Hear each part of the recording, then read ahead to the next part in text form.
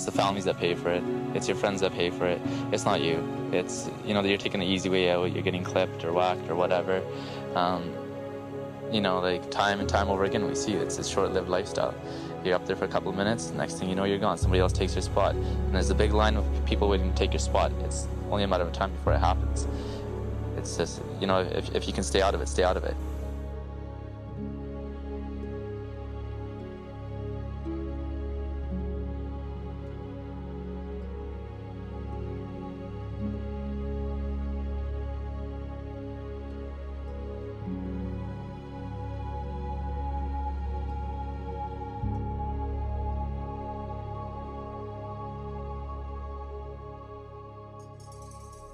The first day that I went to the streets,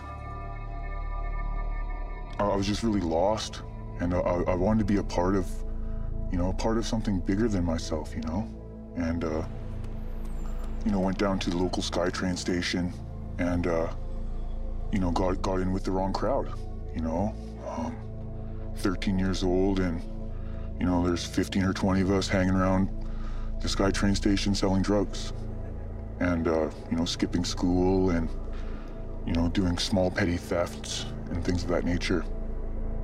I felt accepted by the other kids, that were hanging out in my group of friends there, and they're like brothers to me. We'd do anything for each other.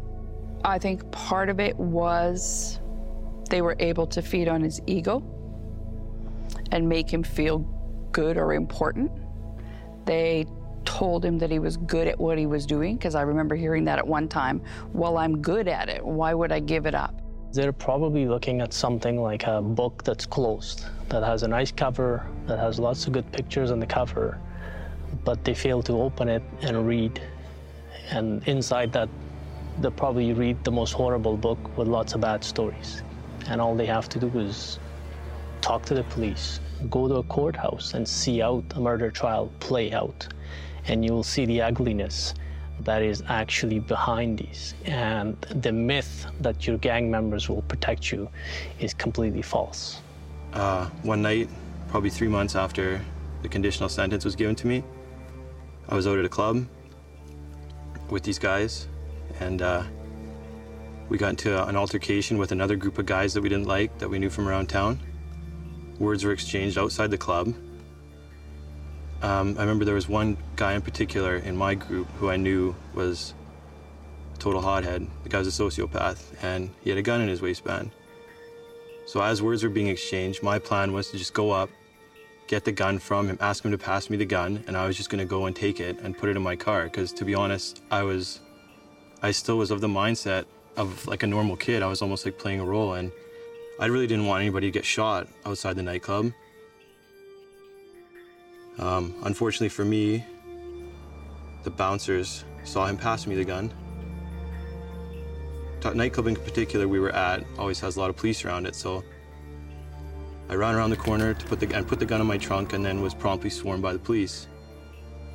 And I woke up the next day to what would be many more mornings in jail. And it didn't matter that security camera footage and probably some witness statements would have proved my side of the story. I didn't want to say anything because I didn't want to look like a rat. So I just shut up and took it. And you know what? And that guy, the guy who I probably saved from shooting somebody or God knows what, at least at a very minimum, waving a gun around in public, which the police would have been there for instantly, he didn't do anything. Like, he just let me take it. He didn't stand up and say the gun was his. He didn't do anything. So off to jail I went again. Loyalty, respect, friendship, all those things that people think are part of gangs are not really there. They really aren't, because every time they're truly tested, they vanish, they disappear. There is no such thing. And every gangster is out for themselves, and that's the reality. So no matter what people think they're part of, sometimes young people think that there is a sense of belonging because you're part of a gang. Maybe so on the surface, but when things are difficult and when the pressure is on, or whether it's society or the police or finances or anything that pressures them, some of so-called best friends who are involved in gangs will vanish, and you're out for yourself. You'll be left alone, and the worst part of it is you will lose all the good support and people in your life, because they will have no choice but to walk away from you, because here you are, a marked target. You're walking around, and if you're not worried about your life, they are. You don't go to the mall anymore and just hang out with your girlfriends.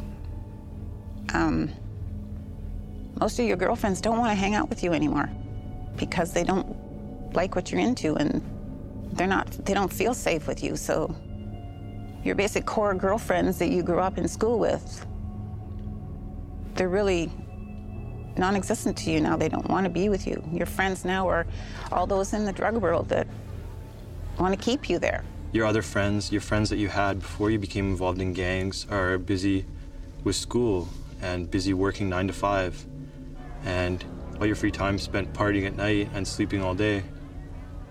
And a lot of my friends realized the direction I was going in and how bad things were getting, and just basically stopped hanging out with me. And to be honest, I couldn't even go to the bar forever, for so long that I couldn't be seen in a bar on Granville Street or anything like that. So you know, someone's having their birthday at this club or that club, doesn't matter what place it is, I'm not going to be able to get in anyways. So, and they got to the point where they don't want to be on police radar. They're not even doing anything wrong, and why would they want to be on police radar just because they're hanging out with me? My parents and my normal friends became like a separate world that I didn't belong in.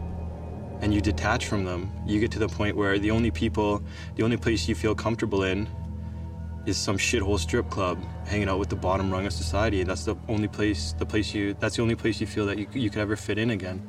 The police, you're garbage to them. You know, most people will always still view you as that guy, you know? They still picture you running around the streets, you know, with a shank or whatever, and like a maniac, you know? And, you know, I'm not that guy today, and it really bugs me that I'm still viewed that way by a lot of people. Because fear and respect are two very different things, right?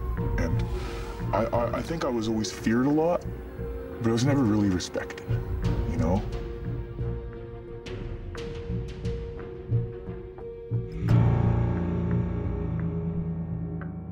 He was just about finishing his home sentence. And this was probably in December. And he came to me to say that that he was being pressured to get back into selling drugs, and he did not want to. And we chatted about it, and we moved him, and we tried different things that only the two of us knew. But he was fearful that that wasn't going to make it stop. Exiting your gang, you could get killed. All your friends could turn on you. You might know too much. What if you know a bunch of stuff and now you want to leave the crew? Maybe you're going to be a target to all your friends, or the people that you thought were your friends, right? You know, you might get taxed. You know, you might have to pay 5, 10, 25 grand, $500,000. Who knows who you're hanging out with, right? It got more difficult, and he started to maybe understand, because he would start to make comments when I asked him later, and he would say, well, you don't understand. It's not that easy to get out.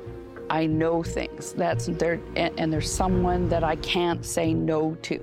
So I think there was a lot of things that were going on in the background that, you know, made it very difficult, or had him feel that was not possible. And it all started with an innocent choice and no clue on his part or any of our part of where that could possibly lead. I usually managed to play things pretty straight. I wasn't a jacker. I didn't go around constantly robbing people, so it was a little bit easier for me. But in terms of your friends in the gang and stuff like that, they don't want you to leave. You're a source of income to them, and the worst thing is, once you leave, you can almost see them going through their head. What does he know? What did we do together? What does he know about me? And you know what? And it's gonna be what's going to determine that is the sum total of their thoughts. If they think that you know too much, or you've been involved in some extremely illegal stuff with them, and they don't want to take the risk of you ever flipping to the cops. I've known more than one person who has caught a bullet in the head for that. There's no money to be made. You're not going to have protection. You're not going to have any regular friends. You're not even going to have any semblance of a regular life.